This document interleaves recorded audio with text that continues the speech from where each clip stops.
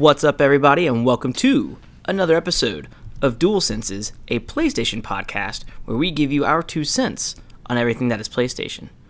My name is Alex Wolf, and I'm here joining... We were just talking about fucking up the intro. Every fucking time. There it is. Every time. It's fine. It's fine. Everything's fine. God damn it. Should we try it again, or should we just go with it? No, just go with it. All right. We'll just roll with it. All right, my name's Stephen Morrow. You've never sounded so unsure about your own name. I'm just disappointed because I'm always the reason why the intro is fucked up. Like on the other show, we record it separately, so like I fuck up and I can just delete it and try it again. But on this one, this is the real deal. This is why. That's right. This is why I'm a complete disaster to record anything live with. Hanging with the big boys. We just record and we take all the fuck ups. But any hooser, this show is available on any and all, well, not all, like Apple Podcasts and Spotify. You can get it 3 ways. You can get it 3 ways, like a skyline. Yeah, like skyline chili. We are available on Apple Podcasts, Spotify, and just a few days later available on YouTube. Oh, actually, there's 4. There's 4 ways that you can listen. Oh, well, hold on. What's this new one? I only knew about the Apple Podcasts, the Spotifys, and the YouTubes. MTFproductions.com. Oh, on the MTFproductions.com. Yeah. Also on MTFproductions.com, you can hit /donate, and you can send over as little as $1 so we can help the show grow. That is very true. There's also little known fact. If you go to MTFproductions.com, not only can you listen to episodes of Dual Senses, but you can download them. There's like a little download option, so you can download them onto your laptop. You can splice up our voices. You can make us say whatever you want, and then you can re-upload it. But don't do that, because then if you upload it as something new and people are looking for our stuff, they find your weird fan fiction thing, and then it's a problem. You could fuck up our careers very easily. Maybe we should talk about this MTF Productions download feature, Steve. I feel like we need to discuss this before we give that to the masses. It's just another way for people to have access to the audio. I mean, what people do with it, it'll obviously not be our thing because, we post what we do. That's right. We post it officially on Apple Podcast, Spotify, and just a few days later on YouTube. By all means, if you don't want to miss an episode, hit that little bell and alert button on whatever platform you're listening us to, or listening to us from on. You know what I mean. So that way it notifies you when we upload a new episode. Yeah, follow on Spotify. You can subscribe on Apple Podcasts. Actually, I don't know if we mentioned this last time, but I wanted to thank the people who did rate our podcast on Apple Podcasts, because that's awesome, and that helps give us a little bit more visibility. So if you haven't done that, do that. We really appreciate it. And be sure to leave a little review. Give us some feedback. Let us know what you think. Yeah, I want to know why we suck. And I want to know why we don't suck.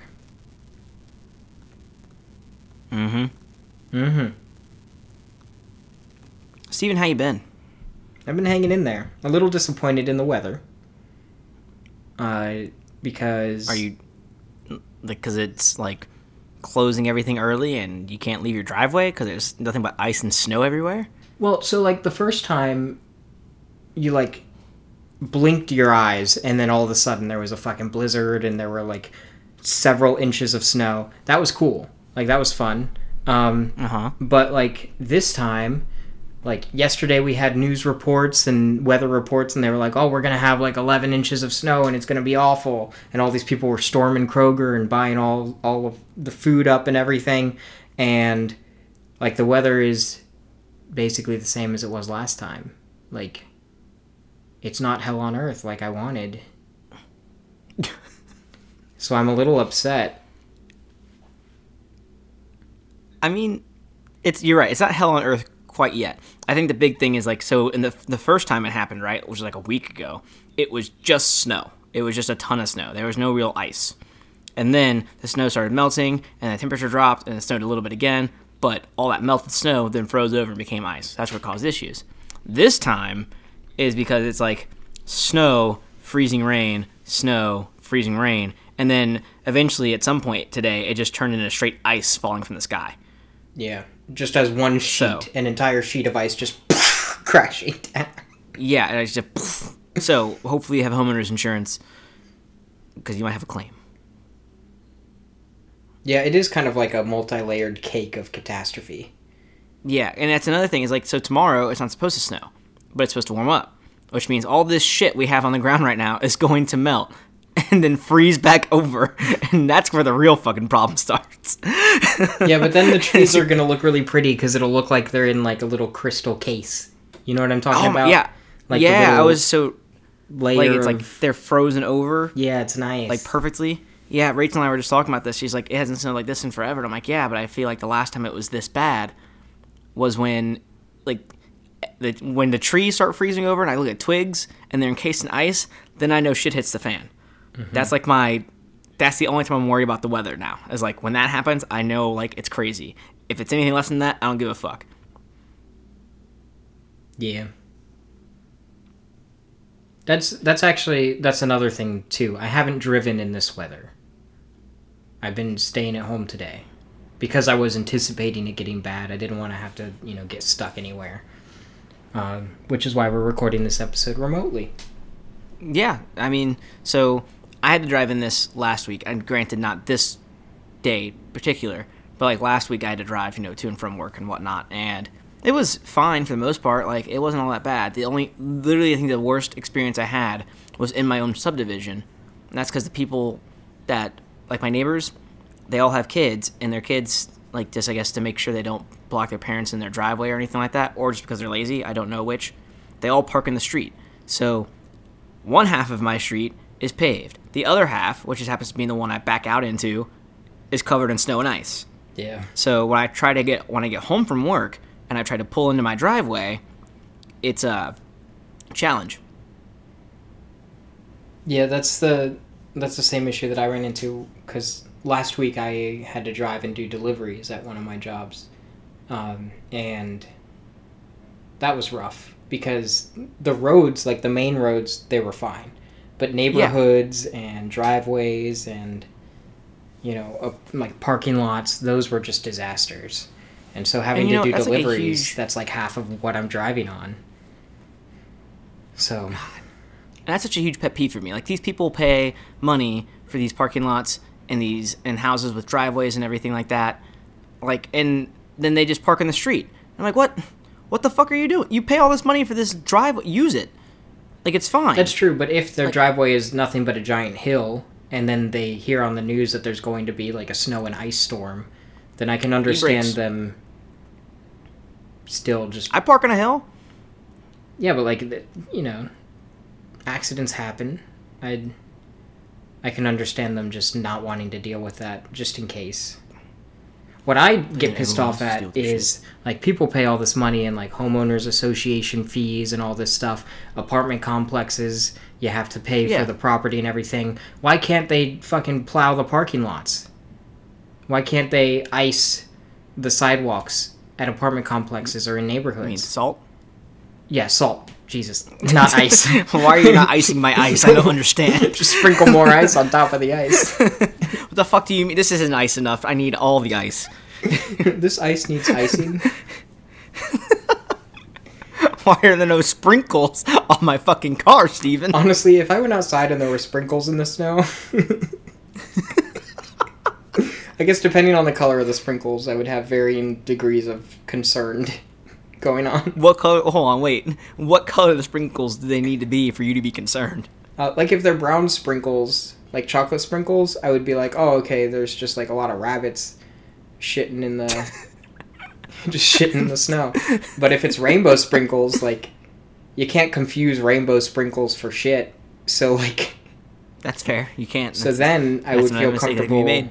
Yeah, then I would feel comfortable eating the snow.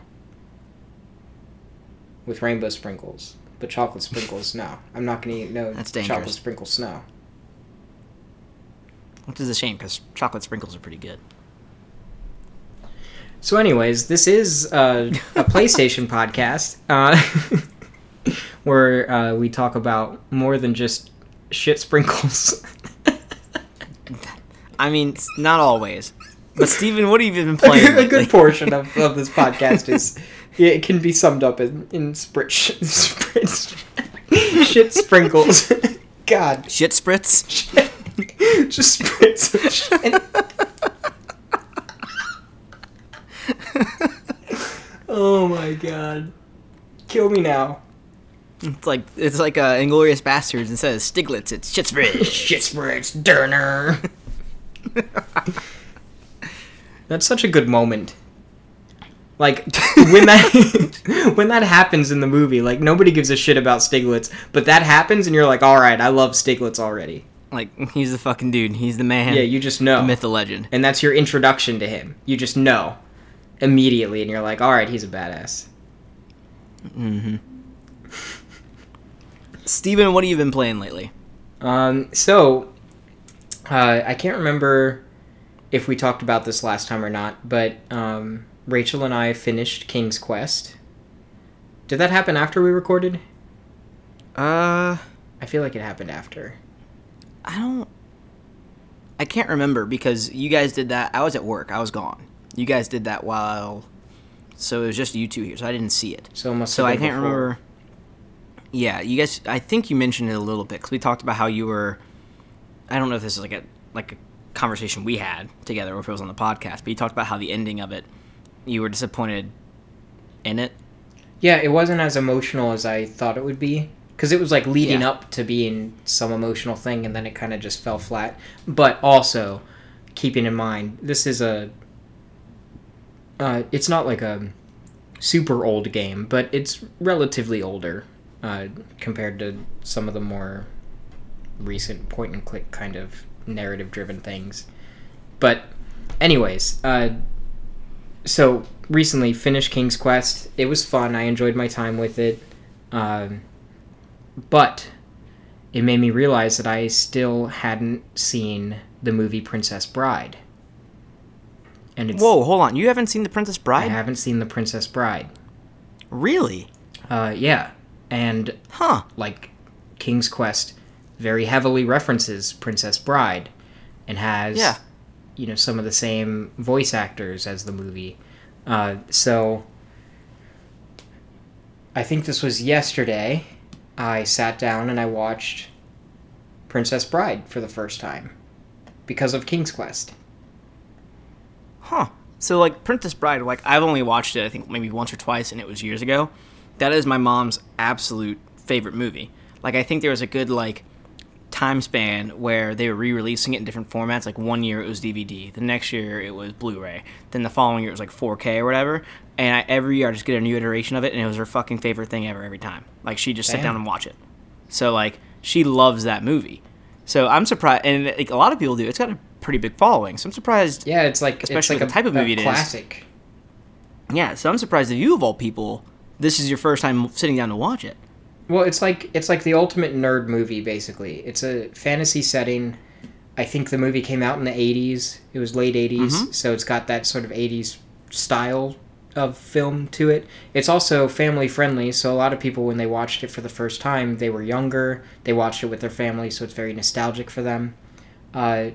Me going into it, watching it in 2021, I don't have any of the nostalgia for either the movie or the 80s because I'm a 90s kid.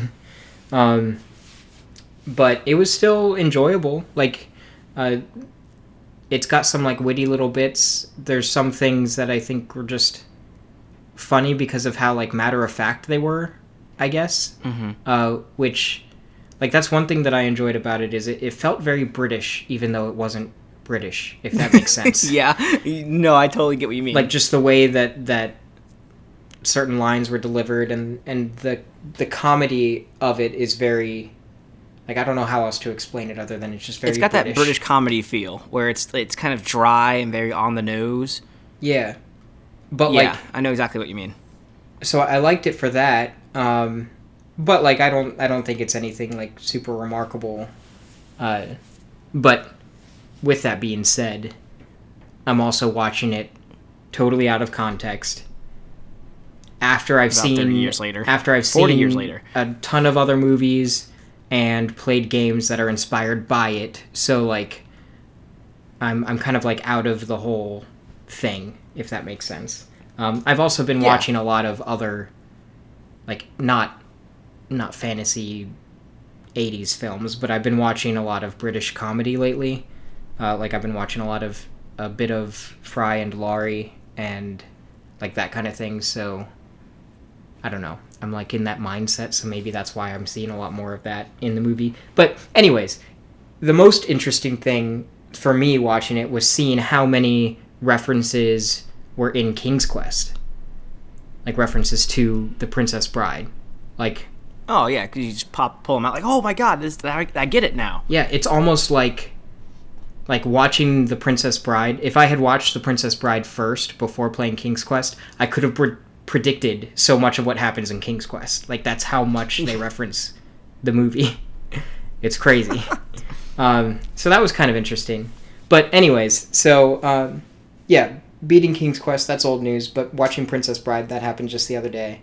And I don't know, I just felt like that was something worth sharing because it's such a commonly referenced thing among nerdy people, I guess. I don't know.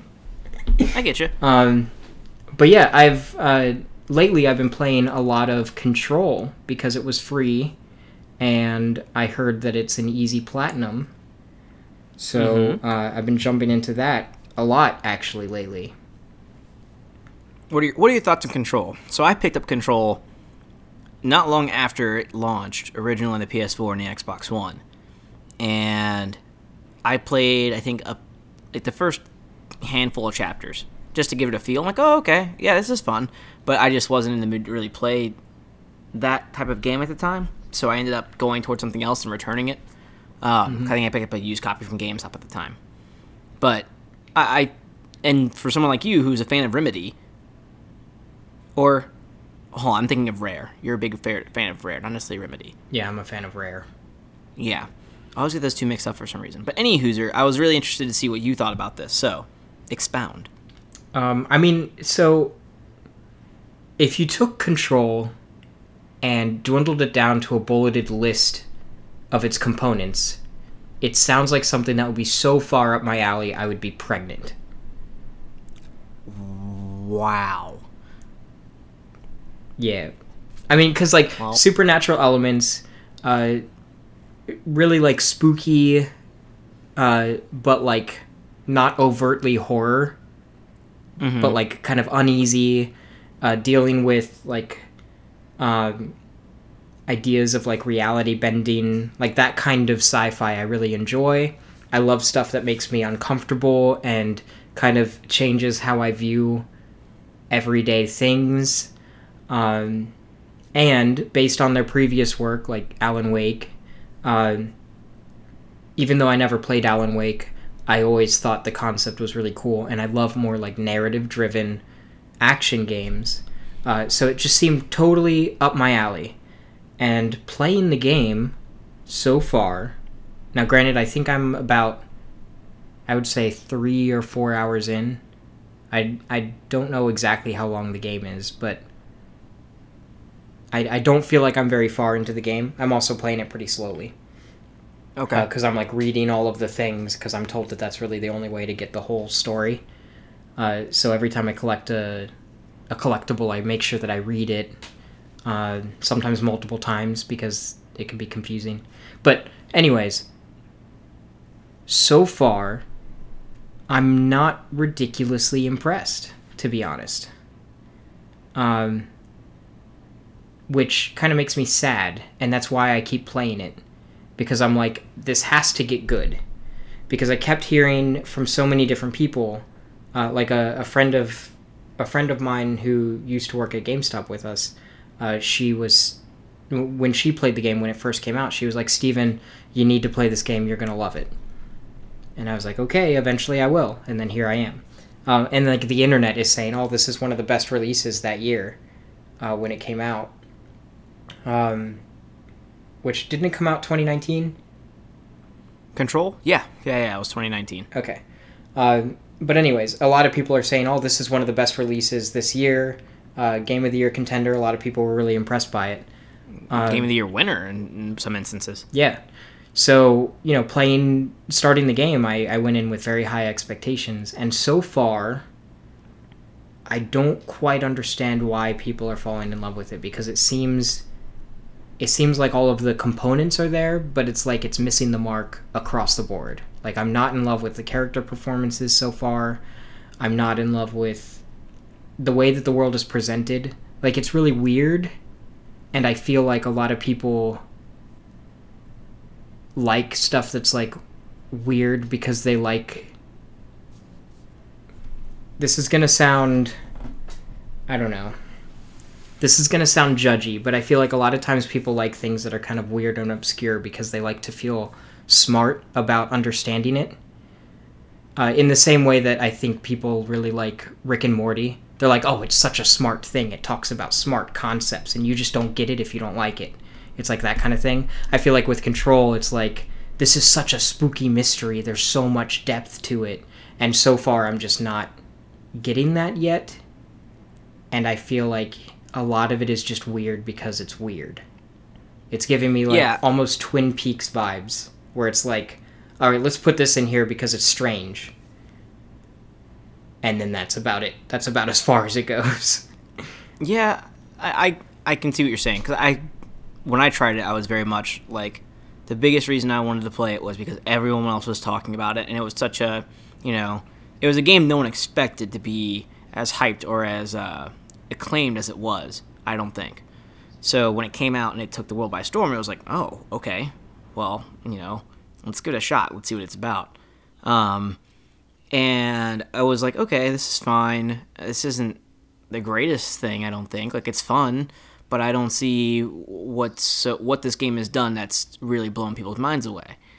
And then when it comes, what you're saying about like how people like weird things because they feel like if they talk about a weird thing, it makes them feel smart or something. I totally get what you mean, especially when you compare it to Rick and Morty. Because like, as I enjoy Rick and Morty, I think it's funny.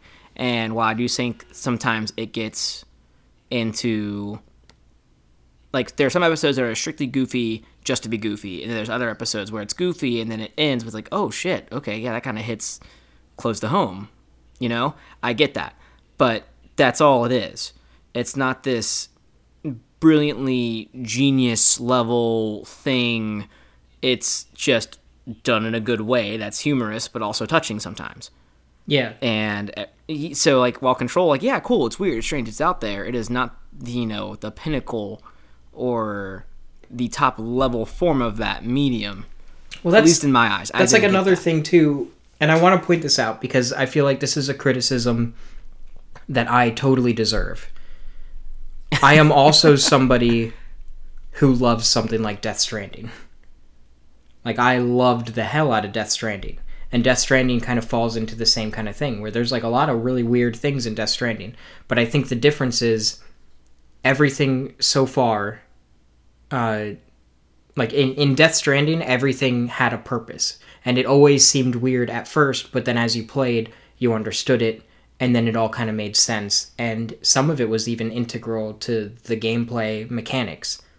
And that is what made it feel so rich and so awesome. With Control, so far, and again, I haven't finished it, so this is by no means a final review of the game. I am going to finish it because, I'm giving it the benefit of the doubt. But as of right now, so far, there's like weird things, but it seems like it's tangential to the gameplay, where the gameplay is like, oh, this is just an excuse to give the character these superpowers, or to justify being able to use the Force, basically. Or like things like that, where it's like, okay, but like, tell me why I had to touch a phone, like, to do this. Like, I just don't, that doesn't make sense to me. And like the way that it's presented, it's very disjointed. and frankly, it doesn't make sense. And, like, nothing's coming together. I don't... And I think, well, that I think is a part of it, because that was something I experienced too. And I think the game introduces you in a very scattered way to where nothing makes sense. Things are just happening to happen. You're like, what the fuck? Who cares? But as you get further into it, especially closer to the end, it's like, oh. Like, it's supposed to have this big eye-opening type of thing that makes you tie everything together in your head. See, and like, that's something that I heard too. Now I get it. And I'm excited for that. And that's another reason why I'm still playing. But with that being said, and I'm comparing this to Death Stranding just because Death Stranding is the first weird game that popped into my mind. And they came out the same year. And that, yeah. With Death Stranding, it was weird, but it was always interesting. Like, the setting was beautiful, and the stuff that was happening was uncomfortable enough to where it was intriguing, and I was like, okay, I'm really curious about what's happening. But Control, it's weird, and, like, on paper, it's unsettling, but it's not really disturbing me in the way that I would have expected, considering the subject matter and considering the content itself. And the setting, in my opinion, is just boring.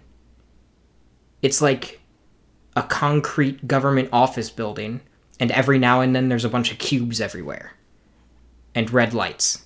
And, like, and that's it. And, like, I was expecting a lot more, I guess, diversity in the types of environments, I guess. Yeah. And, like, more color to be introduced. And again, maybe that's going to happen. Because I feel like I've barely scratched the surface in this game. I am playing it very slow. I also keep dying a lot. But, like, I literally, right before recording this, I accessed a new floor. So I took, like, an elevator down. And it's a whole new map that comes up when I press the map button. So I'm going to assume that this area is going to have a different visual style. Because that's usually how video games work. And I'm hoping that it does. But I don't know. So far, it just hasn't super grabbed me. And I'm, like, kind of disappointed. But also, I feel like, I don't know, just based on how everyone's been talking about it, I'm like, there's got to be something that I just haven't gotten yet. So, I'm holding out hope. Yeah. That, and I think a lot of this game's praise came from the PC community, too. Because this game was heavily lauded on, you know, just the fidelity, ray tracing, all that stuff, like, back in 2019. Like, it got a lot of praise for its PC version. I will say, and that's the community that talks about it a lot. The level of destruction in this game is very nice. Like, yeah, like that's the true. way that, I remember that. If there's no object nearby and you're using the little force move, it's like telekinesis basically, where you can pick up an object and throw it. But if there's no object nearby, you can literally, like, just rip a chunk out of the wall or out of the floor. And if you aim your gun at a desk, for example, and you shoot it, it, like, breaks off in a pretty realistic way, and, like, papers fly everywhere. There's a lot of interesting particle effects. It's the way that they handled the destruction and the action in the game is really nice, and I like the kinetic nature of it. There's a great sense of movement. It encourages you to move pretty much constantly whenever you're in, like, a fight or anything with any of the enemies. Oh my god, yeah. The only downside, and this probably isn't a problem on PC, but the only downside is the game does not perform well enough to justify all of the movement and destruction. Like, to the point where at times it's unplayable. Like, I literally have to stop pressing any buttons and wait for the game to catch up to me before I can continue. So I'm happy you said that, because at first I thought that was just me when I played. Like, it was hard. I'm like, is this game supposed to be difficult? But there's a boss fight early on. I think it's the first boss fight, actually. I got my ass handed to me, and it's because there's so much going on, but you have to keep moving, like you said. And then it's like, I don't think it's caught up to what I'm doing yet. And I think that's, like, I don't know if this is my fault or it's the game's fault, because I can't tell yet. So it was just hard and difficult. I'm like, I don't know if I want to keep playing this, because goddamn. Yeah, I mean, the game does get significantly easier as you unlock more powers and more of, like, your supernatural abilities. But the more that you use your supernatural abilities, the more effects that are happening, and so the slower the frame rate is. And so it still retains its difficulty, just in a different way, where, Like, literally, I have come across this, like, 3 times in my most recent play session. I was fighting people, and I was using my, like, melee attack and the telekinesis, and I literally had to just stop pressing buttons because I had to wait. Because, like, the screen got all blurry, and the game stuttered almost to a complete halt. And I literally just had to wait for the game to catch up. Damn. And so, like, during that process, and granted, it was only, like, a couple seconds, but that's a couple seconds of me getting my ass handed to me, but I can't see any of it because I'm getting shot while the game is just stuttering. And yeah, there's literally nothing that I can do about it. It's like little things like that. Well, I would argue that that's not a little thing. That's a big thing. And considering how long this game has been out, I would have thought that those kinds of things would have been patched out, like would have been fixed. And so I can only imagine how much worse it was when it first launched. And so, like, if I'm not willing to give a pass to a game like Cyberpunk for its performance issues, I don't think that it's right for me to give a pass to Control for its performance issues. And so yeah, I'm not giving a pass to Control for its performance issues. I think it's kind of shitty. Like, why is this happening? I would be okay with a not as pretty game if it controlled, funnily enough, better. But that's another critique that I have. I don't think the game looks that great. Like, from a technical standpoint, the destruction is nice, the lighting is nice, the visual style, I guess, is there, like the artistic direction. But when it comes down to, like, the actual, like, technical impressiveness of what's happening, I feel like I've seen other games that have come out earlier on the PS4 with the same level of, like, bombastic action, and it can still run at a consistent frame rate. So yeah, so I really don't understand. Like, I get it, making games is hard, and making games where lots of stuff happens, that's difficult, and I understand that that's, like, a whole thing. But also, like, this is a pretty renowned studio. Yeah, I mean, I don't think Control, the level of success it had, I don't think anyone was expecting. Because prior games from that developer in recent years were Alan Wake, which was more of a cult classic kind of deal, and Quantum Break, which did not do too well. While it looked fun, and it got a lot of press leading up to it, it was kind of like oh, okay, yeah, this happened on the Xbox One. That's really all it had going for it. And then it had, like, the TV show wrapping in, like, it was weird. So, yeah, I agree with you wholeheartedly, where I'm like, I don't know how Control got to where it is, and I don't think Remedy, like, I feel like if you were to ask Remedy back when this happened and all this press and all this praise was coming to it, I think even they were probably caught off guard, like, oh, okay. Like, I mean, from what I've read, like, it is kind of like a not as high budget game. Like, from what I read, that is true. They didn't spend as much money doing this. They put most of their energy into the world, I guess, like the lore. But, like, I don't necessarily think that I've played enough of it to fairly critique it on its story. Because I haven't finished it yet. And I feel like in order to give it a fair shake, I need to finish it. But just based on the gameplay, I'm not entirely sold. But, I mean, I'm going to finish it. I'll probably end up finishing it during this week, honestly. So, you know, maybe next time we record, I'll be able to, you know, give my feedback on that. I mean, I still think it's a good... Your sense, if you would. Yeah, my 2 cents. My dual sense is sense. But I still think for, like, a mid-tier game, it's good. Like, I would still give it, like, a 6 or a 7 right now. Like, I don't think it's bad. It's just going into this with the level of praise that people have been giving it.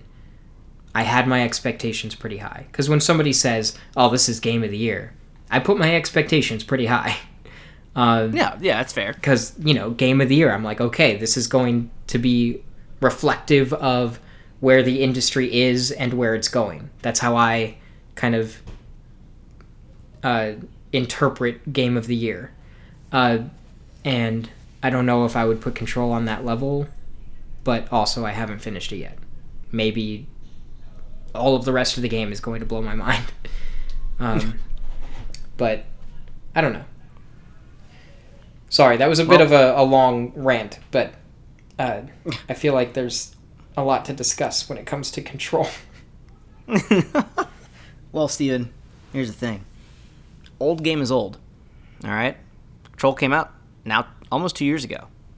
And we got some news, which means new things to talk about. News. That's why they call it news. Exactly. That's why they call it the news, because it's new. Or that's why they say things are new, because it's in the news. Yeah, I still think It's like Control a chicken and is the egg. relevant, though, because it was free with PlayStation Plus. So there's that. Oh, well, I'm not saying it's not relevant. I'm just saying there's new, Yeah, but there are more important things. That's right. Like, mother flippin', Ratchet & Clank Rift Apart gets a release date, Steven. It's happened. And it's the month of my birthday. That is true. That is your birthday month. Ladies and gentlemen, the source comes from the PlayStation blog. Ratchet & Clank gets a release date. It was announced via a trailer. So at first it was leaked on a Taiwanese retail site, which was out of the blue. And I applaud Insomniac and PlayStation for just saying, screw it, it's leaked, let's just get it out there. And just putting out a fucking gameplay trailer. Not even really a gameplay trailer. It's a small little trailer, and then at the end of the trailer, boom, release date. It wasn't a trailer with the intention of releasing the release date. It's just kind of like, we'll just slap it on at the end and be like, hey, it's here. So that was cool. There are some more details you can check out on the PlayStation blog. I'll go over them here briefly. Launches on June 11th, 2021. It is, as a reminder, it is only coming to PlayStation 5, so there will be no PlayStation 4 port of this game. There will be 2 editions, a standard launching at $69.99 and a digital deluxe at $79.99. If you opt and buy a physical copy of the game, don't worry, you can spend an additional $10 on the PlayStation Store for a digital edition upgrade. You may be wondering what comes with this digital edition, Stephen. And it's quite a bit, honestly. For like just an additional $10, it's not too bad. Yeah. You get 5 armor sets, a photo mode sticker pack, 20 Raritanium, which for those who have not played a rare game, a Ratchet & Clank game, Raritanium is the like skill point. They have skill points in that game too. It's what you use to upgrade your weapons. Yeah. It's like the upgrade currency. And then, there you go. And it also comes with a digital art book and digital soundtrack. It is now available for pre-order, and pre-ordering gets you the Carbonox armor from Ratchet & Clank Going Commando, and the Pixelizer weapon from Ratchet & Clank 2016, which turned your enemies into like a 16-bit like sprite kind of deal when you fought them. Now, Steven, the bit of news I thought was really flippin' cool about this is that it is a standalone story. So, the writer mentioned that this was a great entry point for newcomers, but also, older fans will appreciate references to past things, but it's a standalone thing. I feel like they've done this with every time that a new Ratchet & Clank game comes out on a new console. Mm-hmm. Like, I feel like they just hit the reset button on the story. Like, Ratchet & Clank on PS2, that had its own tone and its own, like, sort of style, and then Ratchet & Clank came out on PS3, and they're like, alright, forget all that. Like, to the point where even, like, major plot points from the PS2 games are just completely ignored. And then, with the PS4, they basically rewrote the first Ratchet & Clank in its entirety. And then, now with PS5, it's like, alright, here's another new start. It's like, how many times are you going to do a fresh start for the series? So that's true, but I think it's a good idea, though. I think it's totally fine, because with each console generation, you had your own like trilogy per se, right? Because with the PS2, you had Ratchet and Clank, Up Your Arsenal, Deadlocked, and Going Commando. Not necessarily in that order, I don't think, but 4 games, right? Mm-hmm. And then you have the PS3. And these games are typically aimed at a younger audience, right? Like, it's cartoonish humor, it's simplistic gameplay, but at the same time, it's done with quality development. So that way, older fans and longtime fans can enjoy the game. But then you go to the PS3, like, all right, we want to take advantage of the new stuff. You had Ratchet and our Clank, fans are Tools of Destruction. It was the Future trilogy. It was the Future trilogy. With Crack in Time and Into the Nexus. Mm-hmm. So you bring that up, but at the same time, you're like, well, I've got a, we have a new generation of players now. It's a new generation of console. So how do we do this? All right, cool. We'll nod to past games, right? Like, we'll reference the characters' histories and go from there. But at the same time, this is its own thing. So now that generation of players can play. And then now on the PS4, it was a little light because they just had the one game that released, which was a remake of the original, and it tied into the movie that was also released with it. But again, even then, that game still set the bar for some, especially at the time when it was right after the PlayStation 4 Pro launched. So a lot of people held that as, if you want to play a game on the Pro, you got to play Ratchet and Clank. So, and then doing that, bringing on a new generation of gamers. Now, 5 years later, right, it's a new generation. So that way you don't alienate people, like new fans. You kind of just you hit refresh. Like, again, you don't ignore what happened in the past, but you very much don't have to acknowledge it in a huge way. And it gives them the opportunity to keep Ratchet and Clank fresh, right, for old fans and new fans alike.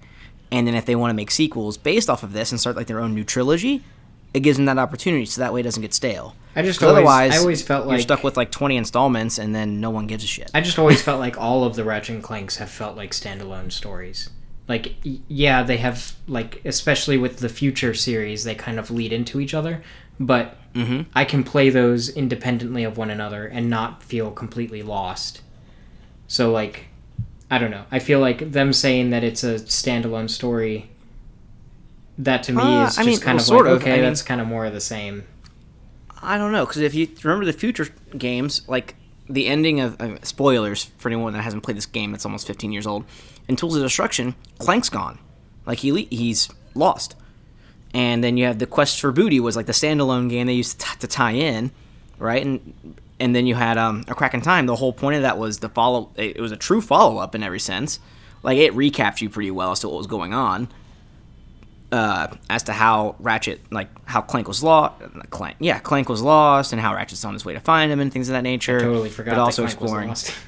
Yeah, like, that was the whole point of that game. And then Into the Nexus was more of a standalone thing because it didn't necessarily have to play too much off of A Crack in Time or Future Tools of Destruction. So, yeah, I like this. I think this is, outside of 2016, this is probably the first real fresh start the franchise has had. Where, I mean, sure, they've had the smaller titles like All for One and where there was like a different style of gameplay, but it was just kind of there and like an offshoot thing. This is probably the first one where it's like, we're just not gonna, we're not building off of any past titles or any ending stories because they were all pretty conclusive by the end of it. Mm-hmm. We're just gonna make a thing, and who knows? It could be a spark of a new trilogy for Ratchet and Clank, which would be cool. I wouldn't be mad at that. Well, as of right now, Ratchet and Clank is my most anticipated PS5 game. Like, same here. Honestly, because the gameplay that we saw, I thought looked phenomenal. They were doing things that we genuinely have not seen in a video game before, on like the technical level that we were seeing it in. During gameplay, like that, it was all of the like the dimensional rift pulling and shit like that. That's fucking cool. Yeah, it'll be, I think, in a lot of people's minds, will be the first test of the PlayStation 5 and its new capabilities. Yeah, and that's why the first real exclusive that does it. That's why I think there are two things that stand out to me from this announcement, other than the release date. First of all, they reiterated in the blog post, I think it was like one of the first sentences in the paragraph following the video.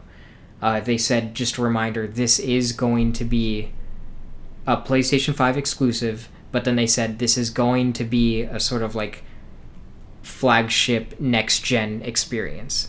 or something along those lines. They like specifically mentioned that, and I'm like, okay, this is what I wanted from a first party developer.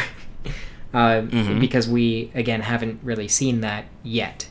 So yeah, I think you're right in that this is going to be the first next gen thing that we're going to see that's going to actually show us what next gen is capable of on a base level. So that's exciting, but also probably not as exciting for most people.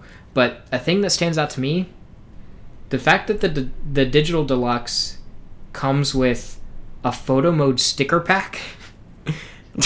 I know that sounds dumb, but that says to me that they probably have a pretty in-depth photo mode.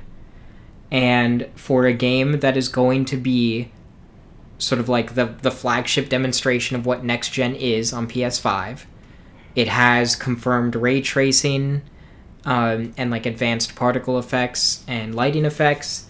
This game is going to be gorgeous. The fact that they're putting a lot of attention into a photo mode that at least allows you to, put stickers and decals on your photos, but I'm assuming is going to have a pretty wide range of photo mode options just based on this. Just based on the fact that they're including stickers for a photo mode. That excites me. Because it means that PlayStation first-party titles have, at least in this past generation, have had increasingly impressive photo modes with a lot of shit going on where you can, go in and tweak a lot of things and customize them. Ghost of Tsushima had entire articles written about the photo mode alone.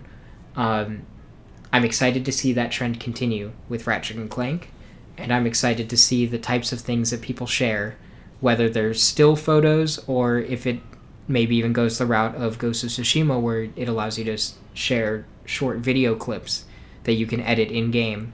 That kind of thing is exciting, just on like a content creation level, but also in terms of, like, I feel like this is going to be weird, but on PS4 when they added the share button to the controller, that made me a little excited, not necessarily because of the content creation, but having a share button on the controller says to developers who are developing games that are going to be played with that controller that they need to make share-worthy experiences. It's like a subconscious thing. It's like in the back of people's mind when they're making things. And photo mode is something that came about because of that. Because they're like, okay, we want to make things that people want to share, so now we want to give them the tools to share that. And that's why now the create button on the PS5 controller, like, that's another thing. And I don't know, it's just something that, like, the philosophy behind it excites me, and just the fact that they have a stupid sticker pack for photo mode says to me that this is probably going to be another in-depth photo mode, and that's just exciting to me. Well, I mean, so a couple things. Like, you're right entirely with the share button. That was definitely a way to influence developers, especially first-party developers, to, like, hey, like, that's there. You need, like, use it. Use it to its fullest extent. Do what you can. So much so that that's what gave, like, when we got the create button on the DualSense, Xbox is following along suit with their new controller on the Xbox Series X and S with their own share button. Because they never had a dedicated button for that per se on the Xbox One. And then after that, third-party games started doing it to where it was available on Xbox and PlayStation titles. So, yeah, I would definitely say PlayStation led the way in that. I mean, hell, even the Switch has a little screenshot button you can use to upload screenshots you take to Twitter almost, like, immediately. So I don't think anyone would ever argue that point. And this is Insomniac. Their last two big titles they've put out have been Spider-Man and Spider-Man Miles Morales, which both have a very good reputation of having a strong photo mode between stickers. Like, I mean, hell, I think they just released a sticker pack for iOS, actually, for Miles Morales to use in, like, text messages. Is it free? I would imagine so. I think, maybe. But, so that's the thing. So, Insomniac, as a developer, even before they were first party, that was something they were very focused on. And has been a huge thing. So, with the success that they've had with Spider-Man photos being uploaded and shared with them, it is a no-brainer for them to do so with their flagship franchise in Ratchet and Clank. And the Spider-Man stickers cost $2. Oh, damn. Not gonna do it. The Loco Roco stickers are free. The Parappa stickers are free. License, man. Fucking nickel and diming us for Spider-Man stickers. I mean, Spider-Man's, the most monetized, like, the most... I know he's a big deal, but he's not as big of a superhero. deal as Loco Roco. And he never will Jesus be. Christ. Mark my words. Never. Not a day. Did you watch... There was also... This is unrelated to Rift Apart, per se, but it is Ratchet and Clank. There was a digital short, and by short, I mean like half an hour, video that was released, just out of the blue. It's not tied into the Ratchet and Clank game. It just was a thing they released. So you can check that out online. It's free to stream. Honestly, So seeing it on this list that you so generously compiled was my first time hearing about this animated short. it was out of, no one really, there was no real drop. It wasn't announced on the PlayStation blog. Which is weird. I found it, I saw it on a Reddit post. I'm like, what? And I watched it, like, okay. And then as I was scrolling for news to get everything compiled for today, I saw it was listed on IGN. I'm like, what the fuck? Why didn't no one talk about this? Why wouldn't they? Is this? That is really weird. Like, why would they? They obviously spent time and resources and energy making this 30-minute mini movie, basically. Yeah. And, like, why wouldn't they just put the release date at the end of that? Draw attention to the short film instead of do a separate thing that totally just takes all attention away from the thing that they spent all this time and energy on. And then what the fuck is the point of the short film? Like, is it leading into there gonna be a cartoon? Is there gonna be another movie? What's happening? Why is this here? Is there a Netflix original series? That'd be if there was interesting. ever a place it'd be. I watched the beginning of the Dragon's Dogma anime thing, by the way. Yeah? Just a random thing. Because I've been hitting the random button, or the shuffle button, on Netflix, which I love. And so it's been just, like, showing me things that I haven't watched yet. And the Dragon's Dogma anime thing was fine. It follows a lot of the same tropes of anime, where it's like, oh, we're going to introduce a nice little family with kids, and then we're going to slowly kill them all. And that's how we're going to have the first episode. So, Yep. like, that's literally every anime that I've watched for the first time the past month. The first episode is, here's a family, here's at least one child, and now you're going to watch them die. I guess that's just what anime is. Maybe that's why the suicide rates are so high in Japan. Actually, this is so dumb. I was watching Boruto with Andreas, and, like, in the new episode, like, something really intense happens, and Andreas was, like, gasping, and it's kind of sad. And then the episode ends, and Andreas just looks at me, and he's like, this is why the suicide rate is so high in Japan. And I was like, because of Boruto? And he was like, yes. I mean, the Naruto franchise is like one of the highest grossing anime out there, so I wouldn't be surprised if it's pretty influential. Honestly, to I people. think it's just because the anime is depressing. Like, it's just... There's some. There's some that's very heartfelt. Yeah, but I mean, I don't know. I've been hitting that random button on Netflix, and it keeps showing me really depressing anime. I mean, the really popular ones and the really good ones lately have started off pretty depressing. I don't like it. Well, you know what, Steven? You know what some people might like? $5 Crash voucher Bandicoot for the 4. PlayStation Gear Store. Yeah, that's true. If you purchase an early copy of Ratchet & Clank, you get a $5 voucher for the PlayStation Gear Store. Whatever. No. Crash Bandicoot 4, It's About Time, is coming to PlayStation 5. This also comes from the PlayStation blog. This is launching on March 12th, 2021. Upgrades, this will include, supports 3D audio. It'll run at 4K with 60 frames per second. Adaptive trigger support. It'll launch at $59.99. And free upgrade for PS4 owners. So if you own the copy on the PS4 or you bought it with the numerous sales that happened over the holidays, not to worry, you will get a free copy of the PS5 upgrade when it launches. So, And when you inevitably get a PS5. free upgrade. That's the best news out of all of this. Personally. Oh, fuck yeah. Especially. Yeah, like, that's cool. But honestly, like, everything else, that's fine. Like, It is cool that it's getting upgraded. I do like the idea of games getting patched with like PS5 versions or whatever. That's cool. Especially when they're like later launched. Like this game just launched this last, I think October last year. Yeah. So not even a month before the PlayStation 5 actually launched. So, and I think I really wish they would just say like, oh hey, this game like you'll get, especially at a time where the PS5 was widely known to be coming. Like you might as well tell people just to encourage them to buy it now. It's like you'll get the free PS5 upgrade when the PS5 launches, or in the future. Okay, cool. Yeah, I think people just don't want to.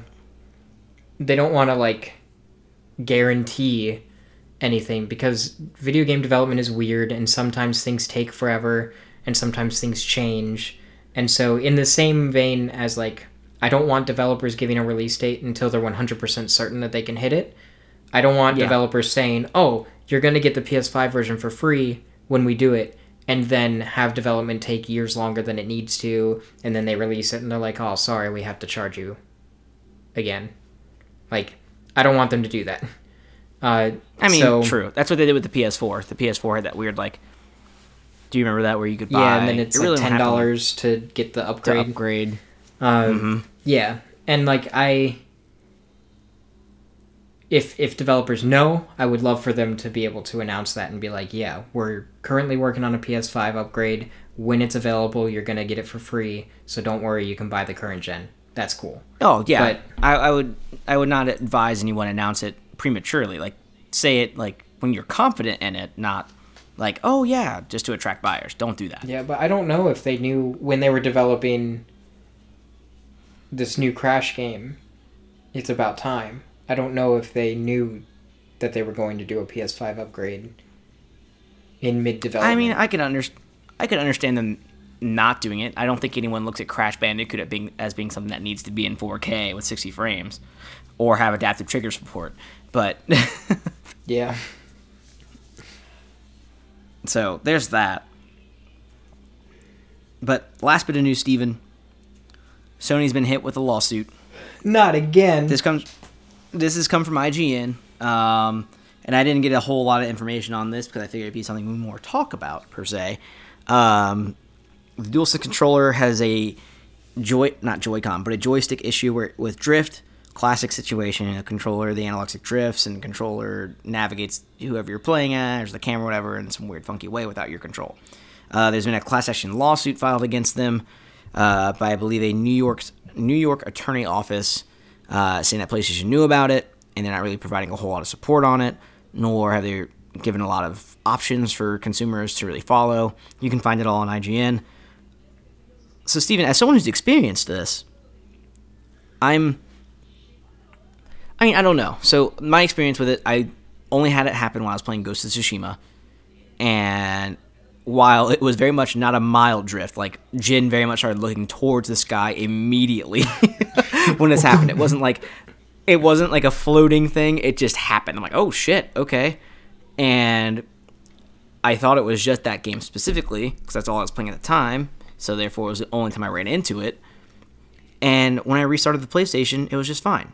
I just chalked it up to, launch console. It happens, whatever. The controller gets freaking firmware updates. And it's not like my analog stick per se was loose or anything. Like it handled just like it did normally physically. Mm-hmm. So hearing there's a class action lawsuit, I don't know how far this will get. Because again, if you restart your console, at least in my experience, you're fine. And if it's, a software thing, then updating the controller might fix it. Yeah, first of all, I just want to say, why does it seem like every time that any new console launches, there's an issue with the controllers, and there's a lawsuit eventually? Like, this happened with the Switch, this happened with the PS4. I feel like every time there's something wrong with the controller. Yeah, and that blows my mind, especially with fucking drift. I mean, I get it, it's frustrating, especially when there's no resources for you to do anything, and then you have to fight with the warranties and all that stuff. It's not really just like, oh, it's under warranty? Okay, yeah, sure, we'll replace it. You have to, argue.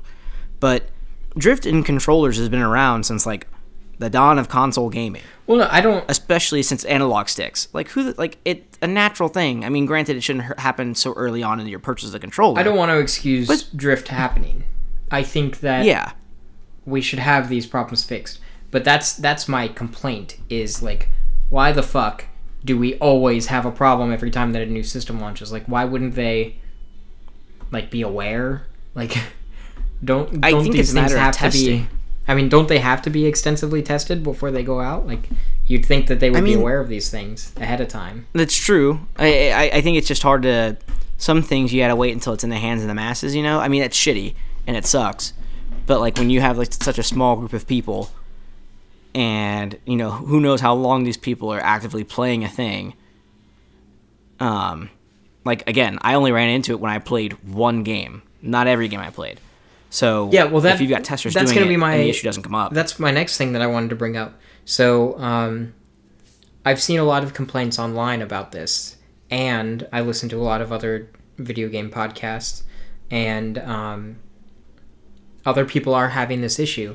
But almost every single person, with only a handful of exceptions, that I've heard who has this problem, they only have it in certain games.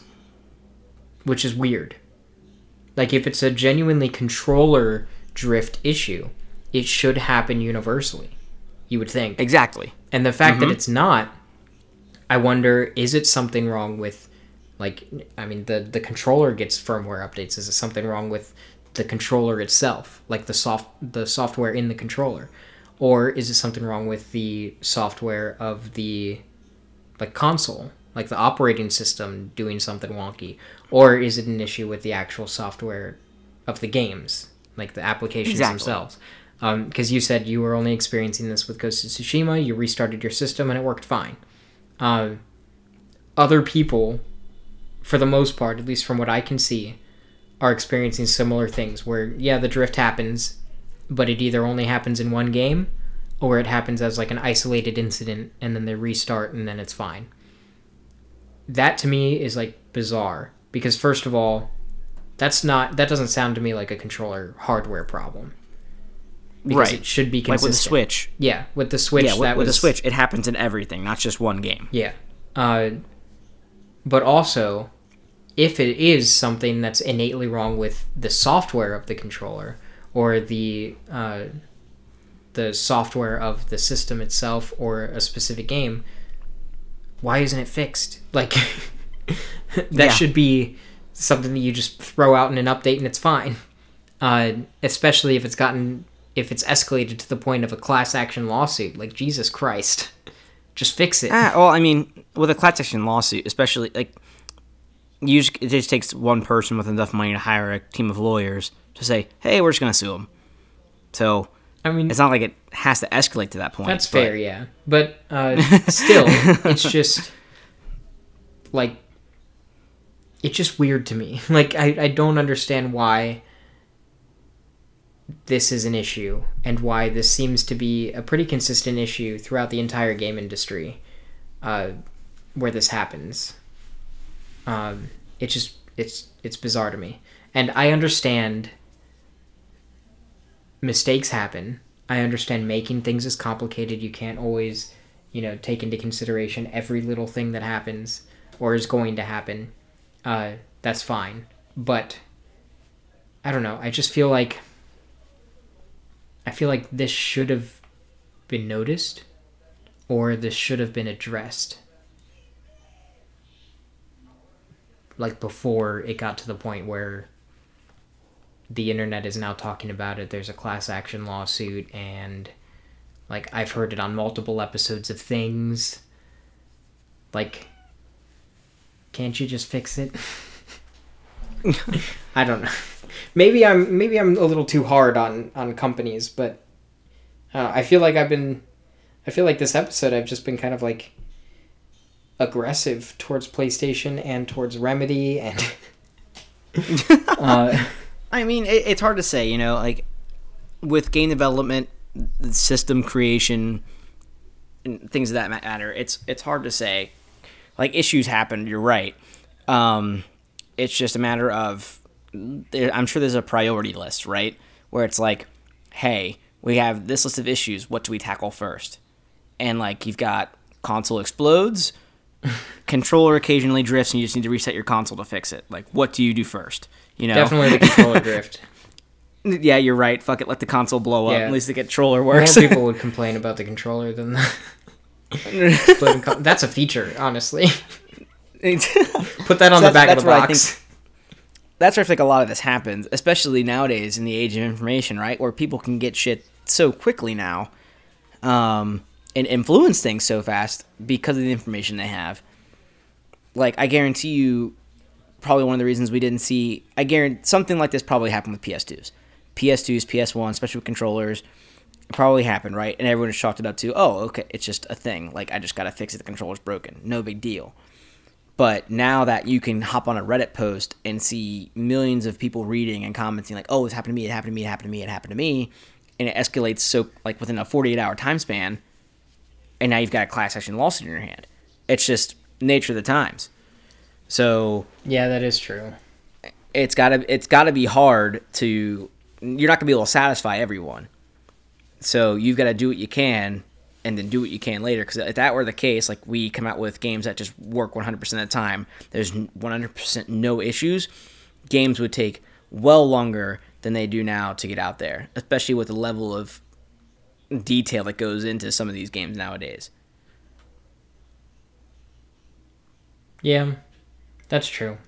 But yeah, I mean, like, I also feel Nintendo, like we live in a more iterative time as well. So like creating a game, for example, oftentimes when a game is manufactured and sealed and sent out to stores and it's in the hands of consumers, it doesn't necessarily have to be the final product at that point. We have updates and things like that. And so you can fix issues, you can fix glitches, or you can add new features that just weren't even a part of the package before, like we saw with the online mode for Ghost of Tsushima. Yep. So, like, since everything seems so iterative, I would also assume that, like, if there is a problem, it's going to get fixed. That's kind of partially why I'm frustrated with Control performing so shittily. Is because it's like, okay, this game's been out for how long now? Like 2 years? Or 1.5 years, or however long. And yeah, they haven't patched it so that it has a relatively decent frame rate. Like, come on, guys. Well, and so, I mean, there also comes the issue of, like, this, again, ties into Cyberpunk, you know? Cyberpunk on PC, while it has glitches, were nowhere near what they were on a base model PS4. But if you play the PS4 version of Cyberpunk on a PS5, sure, there were glitches, but it was very much playable compared to the PS4 version of the game. So I'm like, how do you measure that? Like, if you've got a group of people expecting to be released on one console, do you just can it? Do you get the version out that you can and then delay it?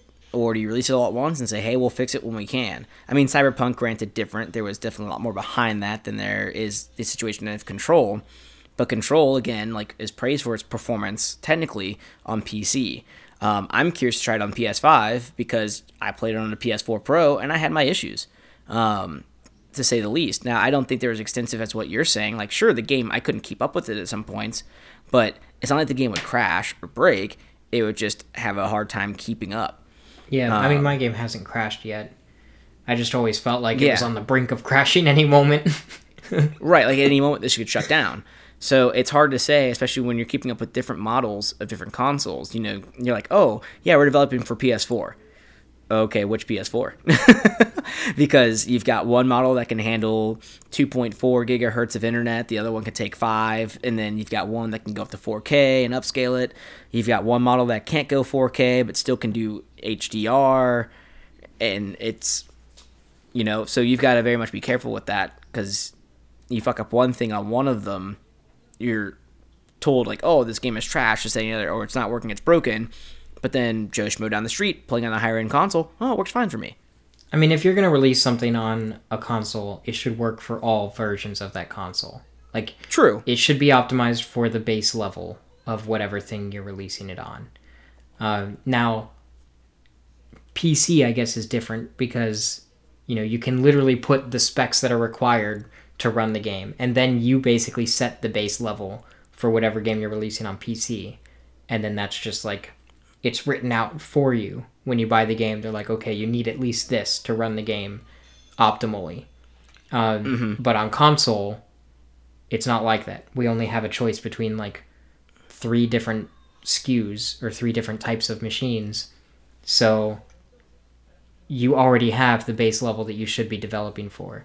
While I understand that development is hard, I also, and again, I'm not saying that everybody should be at this level, but when I see Naughty Dog release The Last of Us Part 2, and it runs flawlessly on a launch model PS4, and that game is probably one of, if not the most technically impressive things that I've seen to come out of the last 5 years. If I can see that with a consistent frame rate that only drops on a base model PS4, it only drops when you go into the water, and it drops like 1 frame. That, compared to Control, which is nowhere near the same level of detail as The Last of Us Part 2, and it's like on the brink of crashing, it seems. Like, then I'm kind of like, well, okay. This is obviously, it's an optimization issue, and it's something that they just didn't prioritize. And that's bothersome to me. And this is coming from somebody who I don't necessarily care about visual fidelity or performance in a game. Like, I just want it to be consistent. I don't care if something is 60 frames or 120 frames. Like, I'm okay with 30 frames. And I don't need 4K. I don't need HDR. I just want the game to be consistent, because I mean that I feel like that's just what should be expected, what you pay for of a game. Yeah. Yeah. But I don't know. I just somebody at Remedy just, I guess, made the executive decision to just not prioritize frame rate, and I don't know, or not to prioritize performance, or not prioritize that SKU. Like, you know what I mean? From what I hear, sure, like literally every console version of Control, or at least like, not next gen console, the performance is pretty bad, from what I've heard. I'm curious. I want to look into that myself, because I mean, the game, again, it got to where it did critically within just a few months of being available that year.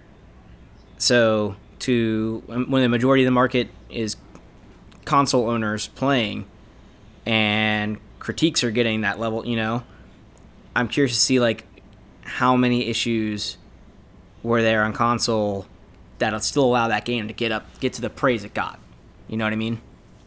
I feel like it might be one of those things where it's like, I think people were so enraptured by the story or the content or the atmosphere that they might have just kind of been okay with the performance issues, because pretty much every review that I read for Control, and pretty much every person who shared their thoughts on it, they all mentioned the performance issues.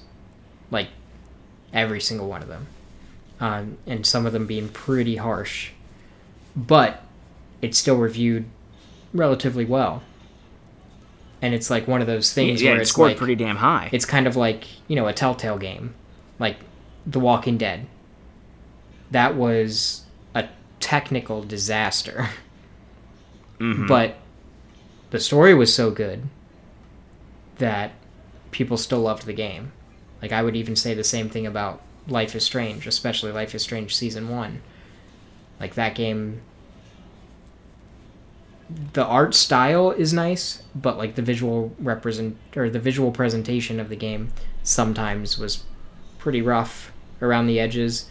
And it had its own like technical hiccups and stuff too. But still, people liked the story so much that, you know, it won all kinds of awards and people loved it. It became a cult classic. I feel like Control is kind of the same thing. And it's like, at what point do we, as an industry and as gamers, at what point do we draw the line? At what point do we say, okay, this is the new standard, this is the new expectation, and we're going to hold people accountable whenever it goes below this line? Like, where do we draw that line? I think that's where it gets hard, right? I mean, you've got to think there's so many factors that go into making a standard. There's budget, there's policy, there's what engine are we allowed to use? Like, not everything runs on the same engine, so you've got to make your own. So how do you do it? So, granted, like, Telltale's biggest thing is, like, they made bank off of the Walking Dead franchise alone. Not to mention their other stories they wrote. Or not wrote, but used and created games that sold well. They had money to get to use another engine like Unreal or Unity or whatever, but they decided to save the cost and use their own shitty one. So, and games like The Last of Us, like, they used their engine. I'm not sure if it ran off Unreal or what, or if Naughty Dog has their own proprietary per se. I think it's their own engine. Yeah, so running off of that, so we can't, like, we can set standards, sure, but, like, can we set standards for the industry? Like, it's hard to do that when everyone's using their own stuff or using different things.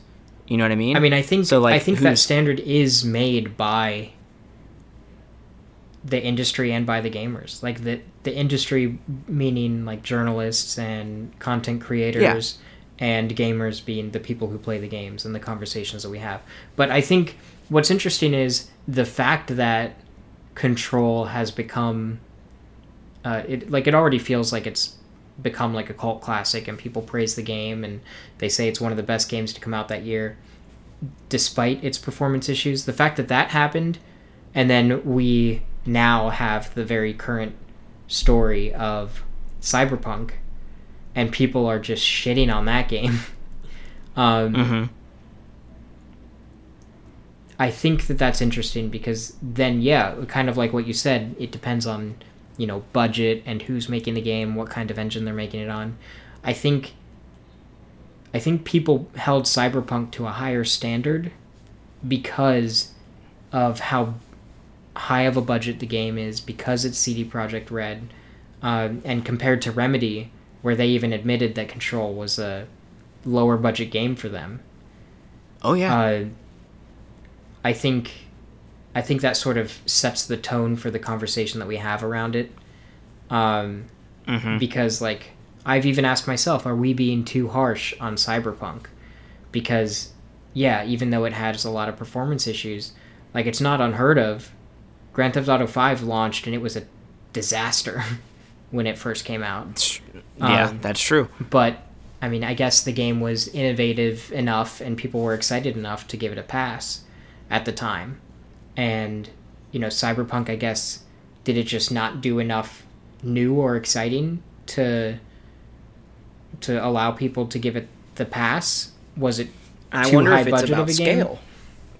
I wonder if it's scale too, because I mean, and what I think it's about scale and what exactly is broken. You know, like it's hard to say. Like Cyberpunk's biggest thing, I think a big portion of that reason people didn't like it is like it would crash. There was game-breaking glitches.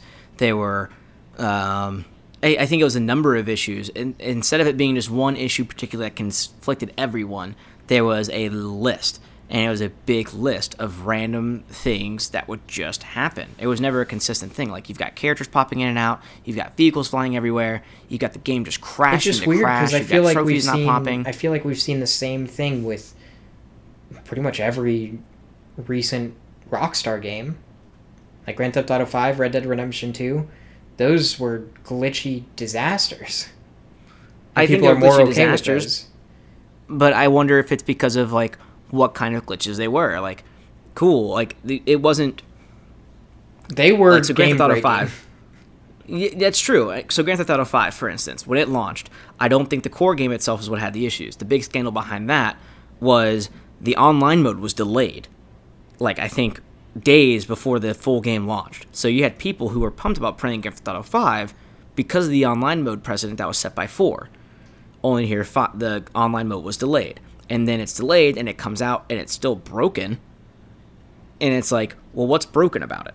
Well, I mean, even with like game? Red Dead Redemption 2, though, there was like, Mm-hmm. I think it was after you get to like the third or fourth mission, your save corrupted. Yeah. Like consistently, everyone who didn't update the game would have that problem. And like, I mean, I even know somebody who they installed the game, and there was no sound. Like literally, the audio just didn't work, and they deleted it, reinstalled it. They even bought a new copy of the game, and same thing happened. No audio. Well, so, and that's where I'm wondering, like, again, so things of that nature, I feel like there are so many factors, and we can go on and on about this, that go into what are you judging and how are you critiquing it. And even now, I think a big thing for reviewers nowadays, too, like, back when Grand Theft Auto 5 first launched, the game launched 2013, I think, on the PS3 and the 360. At that time, you had reviewers, they aren't putting out articles or reviews about how the game, like, oh, hey, we're going to, grain of salt, like, we'll review this game in a year because it's going to receive patches and updates because of the service portion of it. It was a final score. So I think reviewers then were also factoring that in, like, oh, well, you know, sure, this game's going to have its issues now, but give it a month, patches will be there. So we'll just give it the score we think it's going to have, like, based off of knowing that's going to be a thing. Here you go.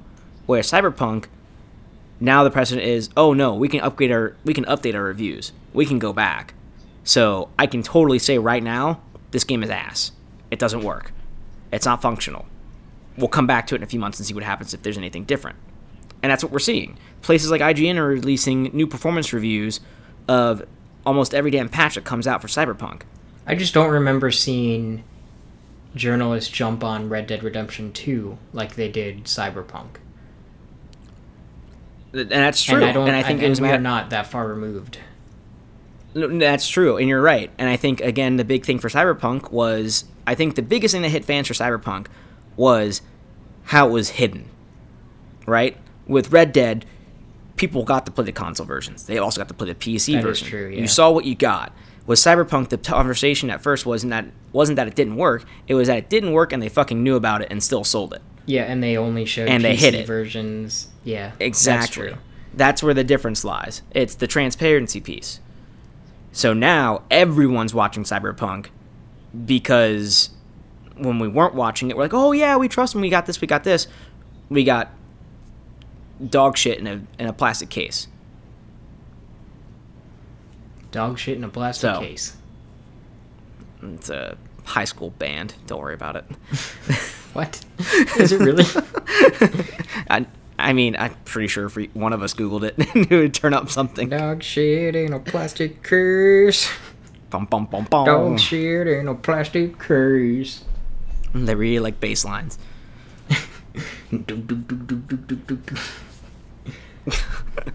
I'd listen to it. Well, I'd probably make it, honestly. That's fair. That's probably the name of someone's rock band, like, group name or Guitar Hero. Just to see if they could get away with it. Like, oh man, Mom, they let me do it. I put shit in my band name and they were okay with it. It's crazy. Do you remember what I called my band in Rock Band? No, I forgot you owned Rock Band. Yeah.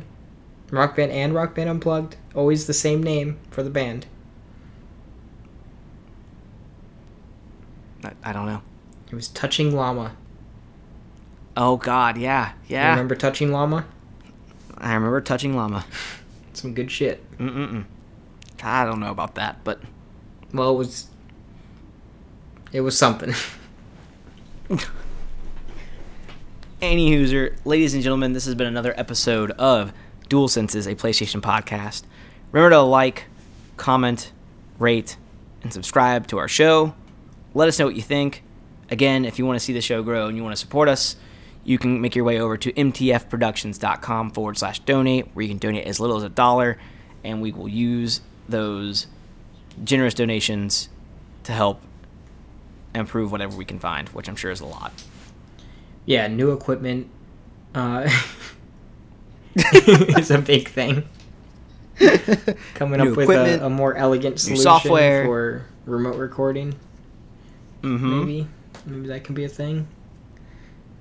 Yeah, I mean, hell, if we get enough funding and whatnot, we could start giving out some merch. Yeah, we can get some merch. Who knows? We might make it big. We start doing video. We can get a legitimate podcasting hosting site. All sorts of crazy shit. Possibilities are endless. Mm-hmm. So make your way over. But until then, we'll see you next time. See you later. Love, love, love. Okay, bye.